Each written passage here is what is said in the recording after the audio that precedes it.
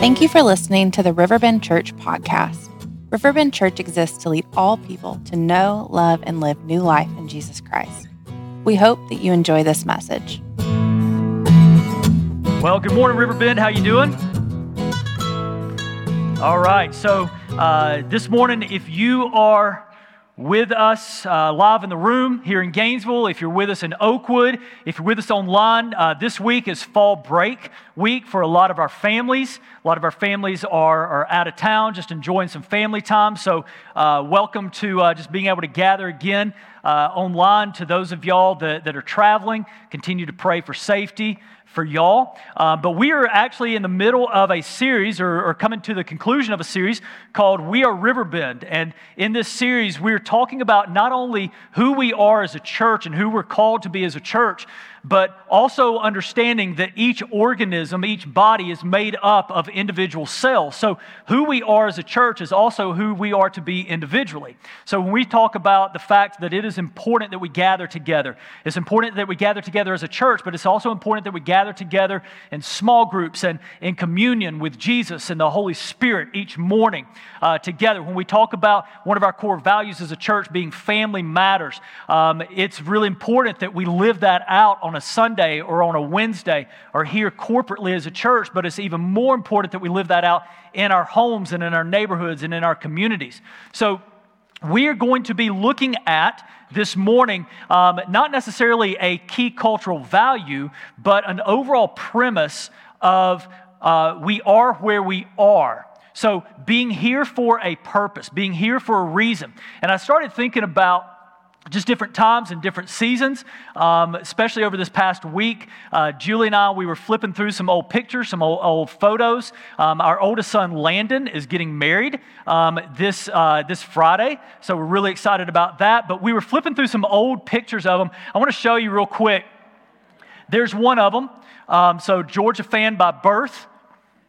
There's another one. That's when Sadie was born. So Landon and Jax. Sadie was convinced because we told her until she was like 10, she was born with a bow in her hair. And then that's Landon. He's probably 2 in that picture. He was always big. He's actually 4 in that picture.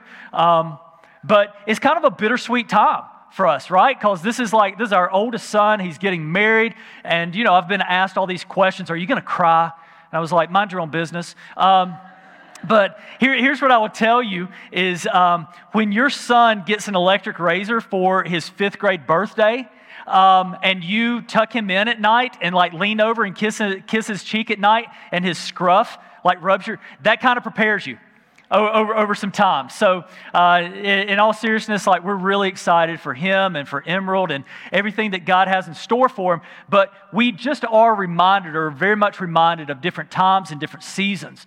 And each of these pictures, they kind of bring us back. They brought Julie and I back to that time and that season with those stresses and those worries. And isn't it amazing how when you look back over your past, the things that seemingly stressed you out before, you sit there and go, man, I would sign up for those in a heartbeat right now, right? It's not like life slows down or becomes more simplistic. A lot of times it becomes more complicated. The older we get, the more we go through life, the more challenges we get. The more challenges come our way. And, that's God's way of preparing us. God uses our past to prepare us for our present, and God uses our present to prepare us for our future. But each of these times, each of these seasons represent just kind of a stage of life that in some ways we wish that we could go back and live over again. And other ways we're like, hey, thank you, Jesus, for bringing us through that stage. But, where this is kind of the thought that kind of came across my mind. And this is the big idea for us this morning. Is wherever we may be, each one of us is here for a purpose. Wherever we may be, each one of us is here for a purpose. And let me kind of spend a little bit of time unpacking that for a second, because I'm not just talking about location. I mean, each of us are here, and that's true. Each of us is here, whether you're on the Gainesville campus. It's not by accident or coincidence that you're here. Each of you that are on our Oakwood campus is not by accident or coincidence that you are there. Each of you joining us online, wherever you may be, you're there for a purpose. But I'm also talking about mentally, emotionally, spiritually, maybe relationally, financially, vocationally, academically. We all are somewhere Like somewhere, and I'm not just talking about location-based. We are all somewhere mentally or vocationally in our careers, in our families, in our friendships, in our relationships. We are all somewhere, but that somewhere always comes with a purpose. Now, here's two sides of that truth. Number one, that actually gives us great hope. And here's the great hope, is that God is not finished with any of us yet. So wherever you may be, that is not your ultimate destination. So if you're struggling this morning, listen, you are in the company of a lot of strugglers. But you're also in the company of people that God is looking to redeem the struggle and to move forward into victory. So wherever you may be, that's not your final destination. In other words, the final chapter hasn't been written for your life. That's why we can move forward in great hope, is knowing that God is not finished with any of us yet. So you're at a crossroads in your marriage. Listen, you are where you are right now for a purpose, but God's not finished with you yet. You are where you are financially, okay, but God's not finished with you yet. In your relationship, in your friendship, mentally, emotionally, you are where you are, okay, but God's not finished with you yet. There's great hope in that. But the flip side of that coin, the challenge of that, is where we are right now can seem so big and so insurmountable.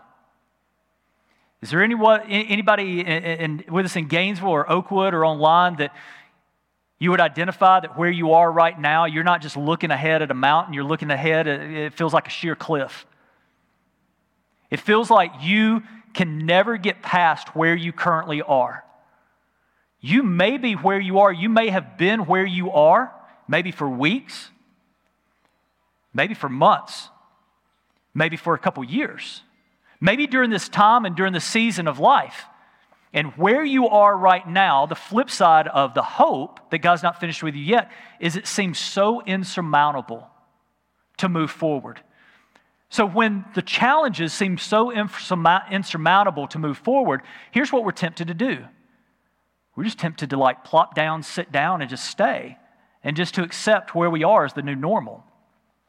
And what I want to do in our time together this morning is I want to take you to a passage in the Scripture to where God is going to walk us through and give us some encouragement, give us some insight into this quandary. And it's found in the Old Testament book of Zechariah. Zechariah chapter 4. Let me kind of give you just kind of an insider tip. Turn to the table of contents in your Bible, and then turn to the page. So Zechariah is one of those kind of hard books to find in the Old Testament.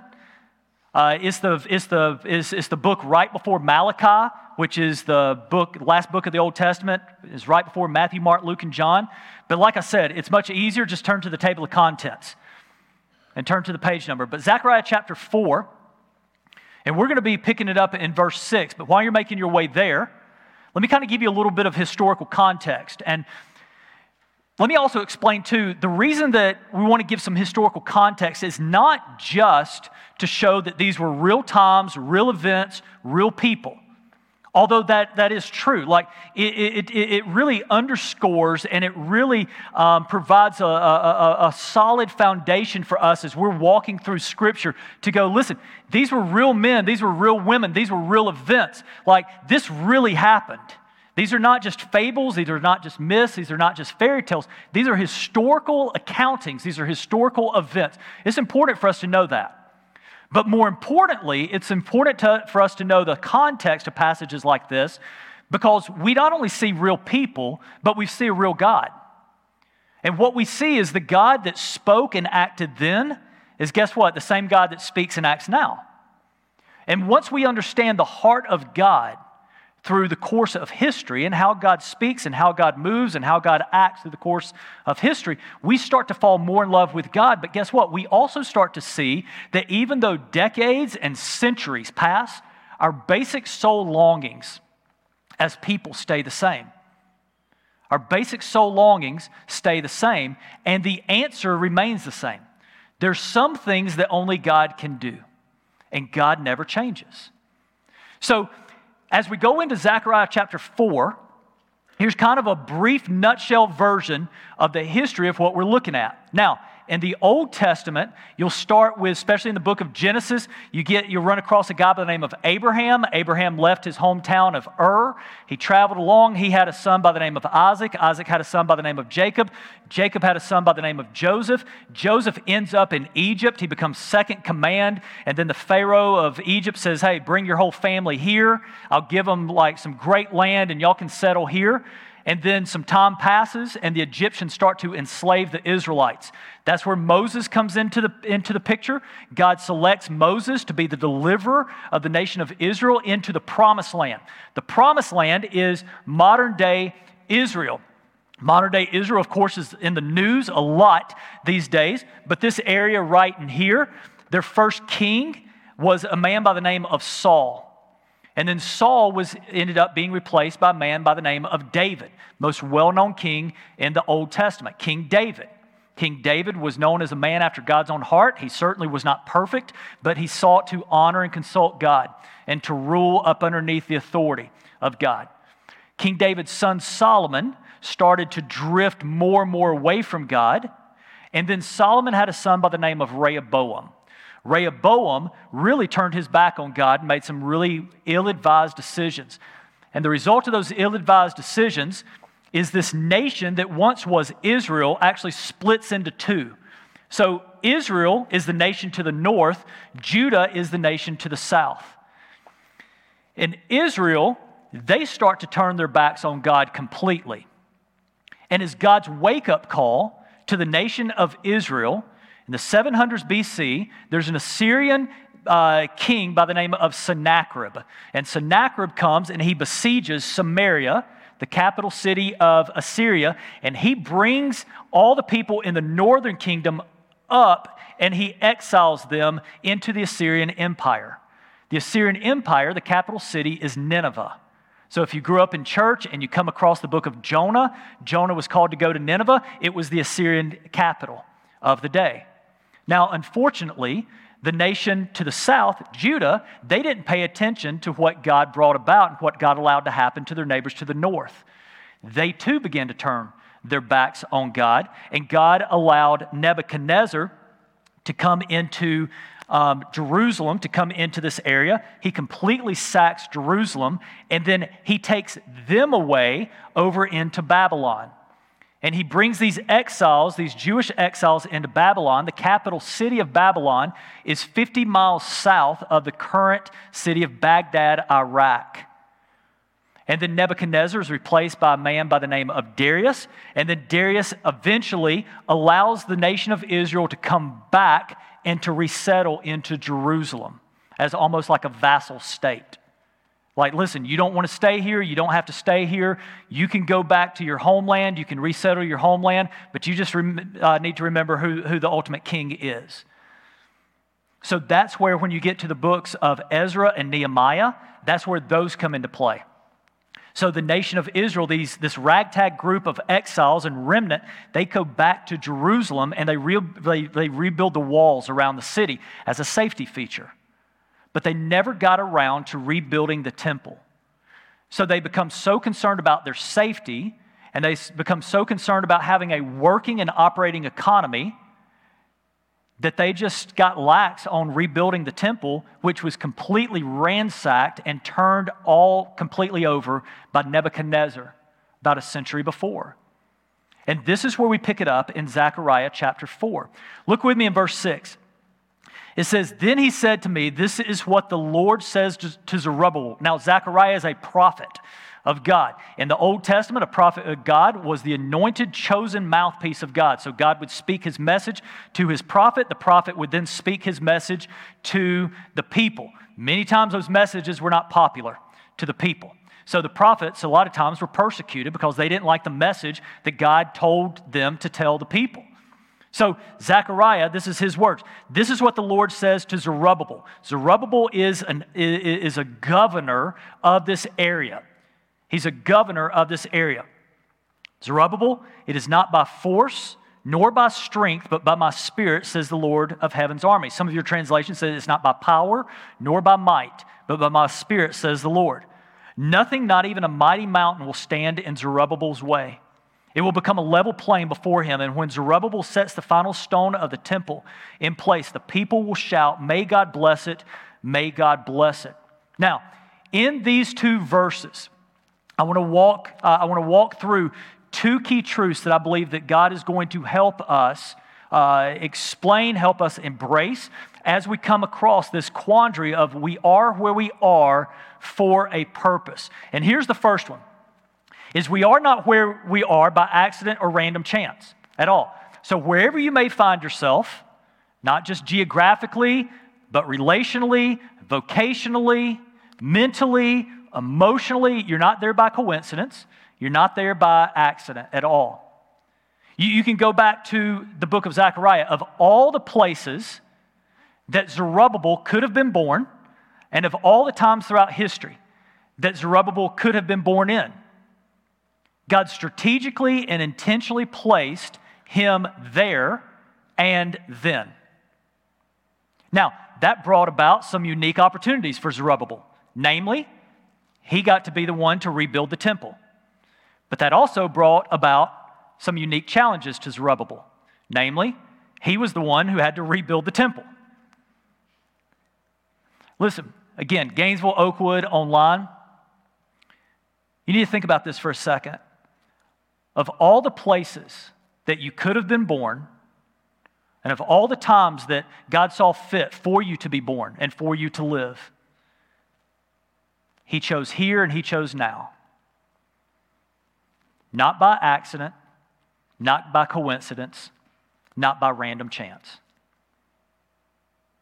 Now that understanding brings about some unique opportunities, right?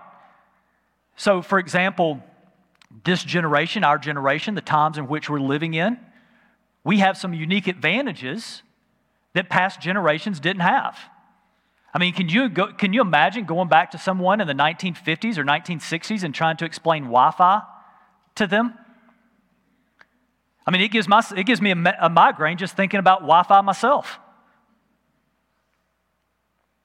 But it also brings about some unique challenges too, doesn't it? Being alive in 2023 brings about some unique challenges. Can I get you to do an exercise with me? Wherever you may be, Gainesville, Oakwood, if you're driving online, don't do this. You passengers can. Can I get you to close your eyes for a second? I want to walk you through something. We just close our eyes just to kind of tune out all the distractions around us. With your eyes closed, here's what I want to ask you to think through. What do you believe is our most personal pressing issue facing our church right now?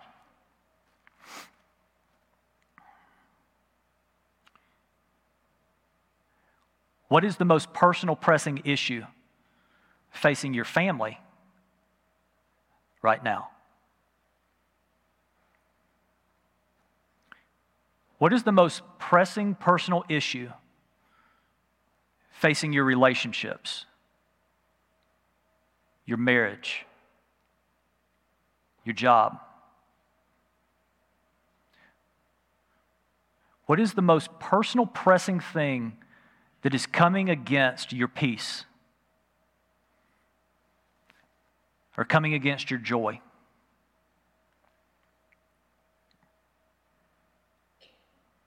Okay, you can open your eyes. Be like, well, Ben, thanks. We're all depressed now. Thank you for that. Can I give you some hope this morning about however you may have answered that? Any of those questions, all those questions? The answer to our most personal, pressing issues is not do better, try harder. It's not do better, try harder. You know how I know that? Because if the answer was to do better or to try harder, you would have already done it by now.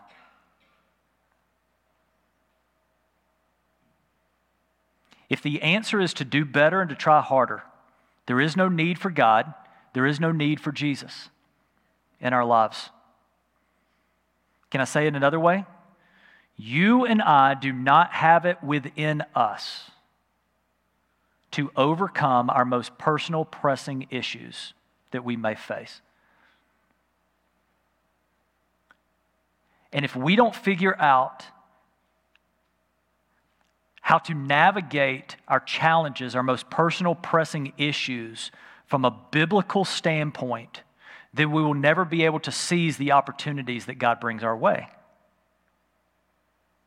In a world that says, do better, try harder, what does God say?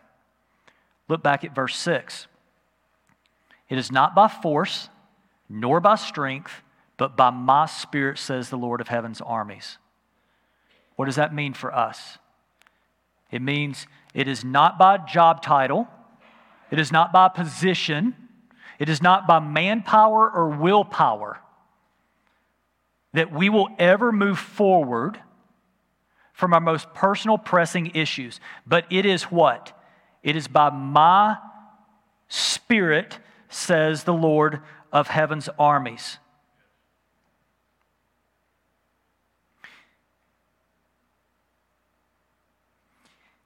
Now, when I hear something like that, I also think, okay, if it's not manpower, if it's not willpower, it's just the Holy Spirit, then am I just like to just sit down, cross my arms and go, okay, God, I'm waiting? Well, no.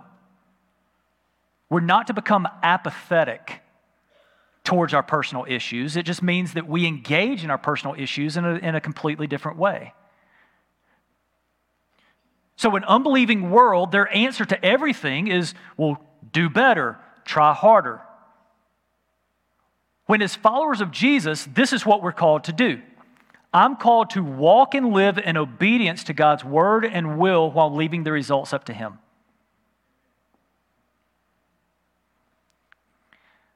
I'm about to kind of let you in on the inside of like the rat hole of my brain. Am I the only one that when coming across a pressing issue, that I try to control the results or the outcome of that? Anybody else? Or am I the only one that's like some spiritual degenerate?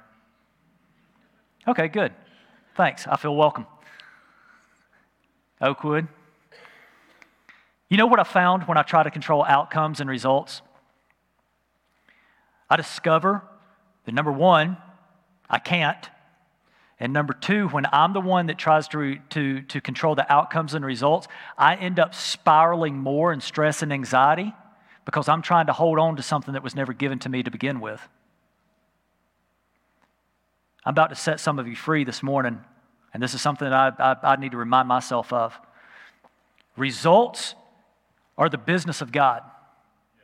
Outcomes are the business of God. What's my responsibility? What's my role? To walk and live in obedience to God's word and will. In other words, spending time reading Scripture, spending time with God alone, and not just reading it, but actually applying it. You see, where you are this morning, you're not here by accident, you're not here by coincidence, but here's the second truth this morning, is we are all here, here's the common purpose, we are all here for the glory of God. Again, that's not just church talk. Let me kind of unpack that. Zerubbabel was called to rebuild the temple, right? But did you know it was never really about a building to begin with? It was never about a man. It was never about a building. What was it about? It was about a reminder. The rebuilding of the temple was a reminder that God was with His people and that God was for His people. And it was a reminder to all the nations around them that God was with those people and God was for those people. And it wasn't some exclusive thing. It was an outreach. It was an invitation. Hey, listen, our God, if you turn to Him, He will be with you and He will be for you. Again, going back to the history, to the context of this, let me tell you what Jerusalem was like at this point in time. It was a straight up dump. Like we have families that are out on fall break, ain't nobody in the BC days taking their kids on a fall break trip to Jerusalem. They still had rocks, they still had stones that were overturned from the Babylonians ransacking the place. They still had walls that were charred. They still had rubble. They still had ash heaps. It was a dump. nobody except for the Jewish remnant and the exiles wanted even to be there. So what better environment for God to show up and to show out and to show His glory? Let me remind you of something. Our God is a God that can transform rubble into redemption.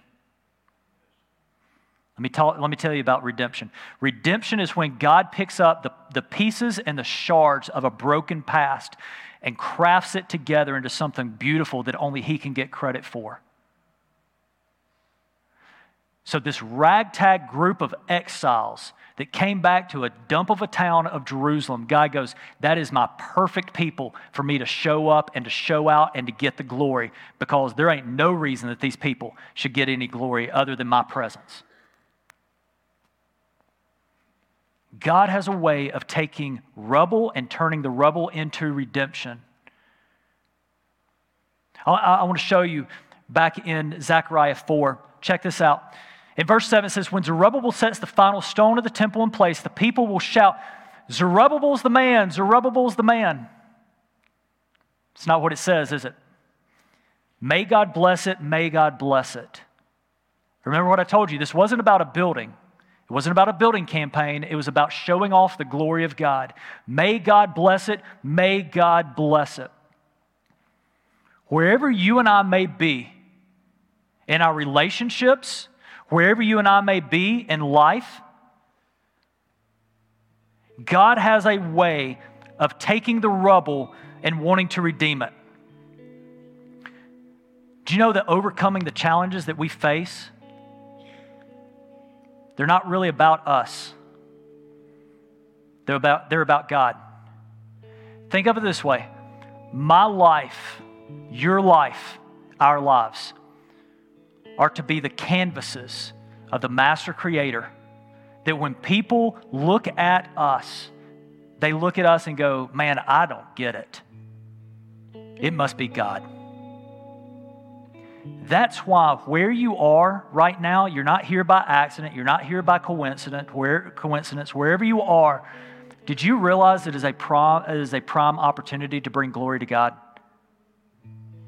Did you realize that this time and this season in our church is a prime opportunity for us to bring glory to God? Do you realize that there are some things that God can only teach us when our backs are against the wall and we realize that it is way too big for us to take on, that we've got to have God? Singles, did you realize that your relationships right now, your friendships, your dating relationships, right now, this time, this season in life is a prime opportunity for you to bring glory to God in this time, in this stage, in this season of life? Couples, if you've been together for decades, if you're newlyweds, if you're closer than ever before, if you feel like y'all are just on the fringes and on the rocks, listen, the final chapter's not written, but did you realize that you are where you are as a prime opportunity to bring glory to God? At your work, in your school, be like, well, Ben, can I just be honest? And I hope we can be honest in this church, but I don't really like who I work with. That's fair. But did you realize that God placed you where you are, when you are, for a purpose? To bring glory to God? He's not shocked. He's not surprised. He's at work. Now listen, I don't say this tritely. I don't say this as some type of like hyper-spiritual church talk. Hey, you are where you are, bring glory to God. I'm not minimizing anything that any of us are going through. Here's just what I'm inviting us to all agree on.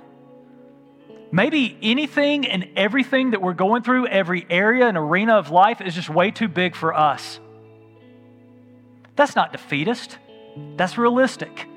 And maybe that's exactly where God wants us, is for us to realize, God, this is too big for me. God, this stage in the season of parenting right now, it's just way too big for me. God, this stage in my career right now, it's way too big for me. God, where we are right now in our marriage, I don't have the answers. This is way too big for me. Be like, Yes, but it's not too big for him. And church, I want to walk us through, just as a matter of reflection, I want to walk us through some key questions. And Oakwood, I'm going to turn it over to Pastor Jim down there so he can walk y'all through these live in the room. Or maybe there's just something that God has laid differently on his heart and that he's sensitive to that movement. But love y'all, praying for y'all, with y'all.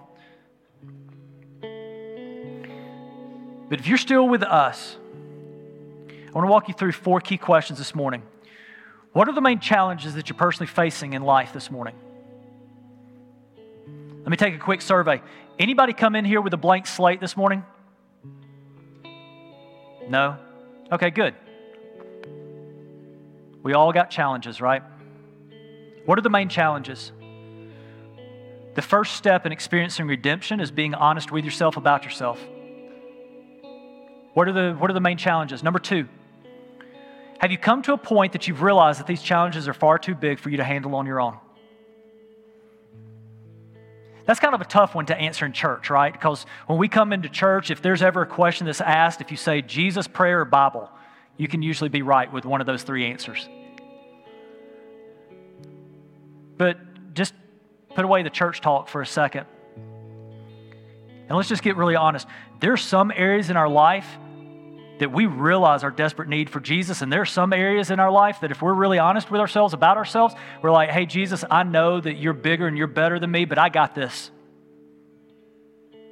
Can I let you in on something? The more you realize that certain areas and arenas of life are too big for you, the more God begins to open your eyes to the fact and the reality that all areas and all arenas of life are too big for you. That's why our call is not to put Jesus above all things, it's to ask Jesus to be in all things. Third question.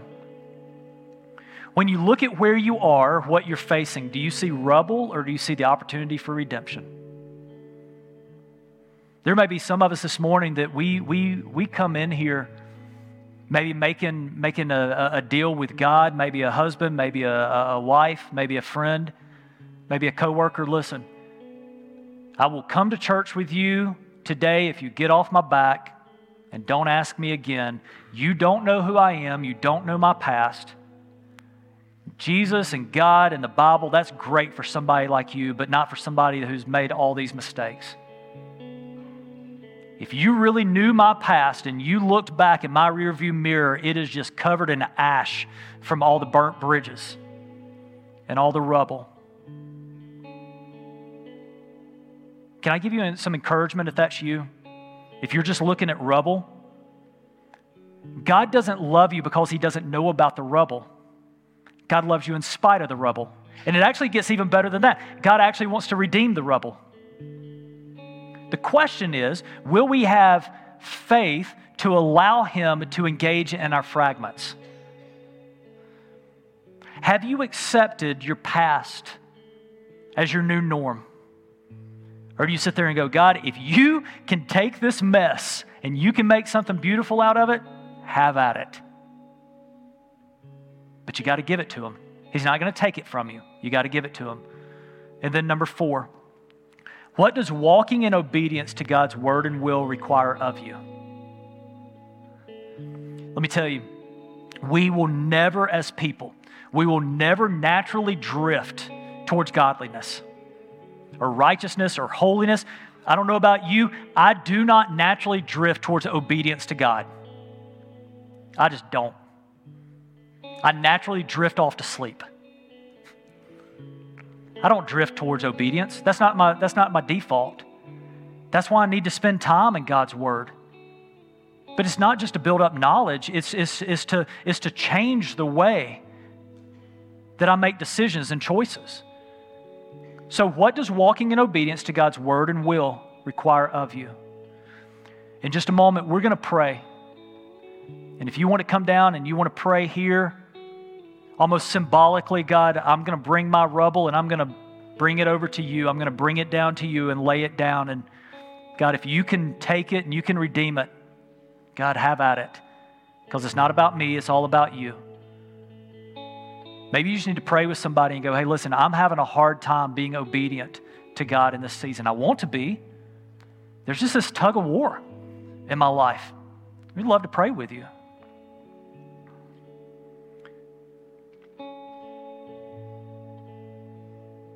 So here's what I want to do. I want to pray over us. I want to just open up this time for the Holy Spirit to move how He wants to move. And you respond however He calls you to respond. God, we thank you for your word. And God, we thank you for your faithfulness and for your love. God, that your love is not based on some fairy tale version of us. God, your love for us is not based on the best version of ourselves. God, your love for us is not based on ignorance of what we may be thinking, of what we may have done. God, your love for us is based on who you are. God, you choose to love us. And God, not only do you choose to love us, but God, you choose to use us. God, you choose to do the unthinkable. When we want to tear out the pages of our life's journey this far, God, those are actually the pages that you want to use the most for your glory, for your honor. God, our prayer and our desire is that people would look at us not only as a church, but as individual followers, as individual sons and daughters of yours, and look at our lives and what you're doing and go, I don't get it. How does that person have so much peace? How does that person have so much love? How does that person have so much joy? To where they don't look at us, God, they see you. But God, help us view our rubble through the lens of possible redemption. God, whatever we may be struggling with, whatever we may be battling with, help us to understand that we are in the right place to interact with a holy God. God, you not only know it, but you can do something about it. So God, this time, if you are calling us to step out, to come down and pray, or to come down and pray with someone, bring someone with us, God, that we would be obedient to do that. But God, you move among us, God, in a very, very personal way. And it's in Jesus' name we pray. Amen. Thank you for listening to the Riverbend Church podcast. To learn more about who we are as a church and how to connect, you can head over to our website, riverbendchurch.life.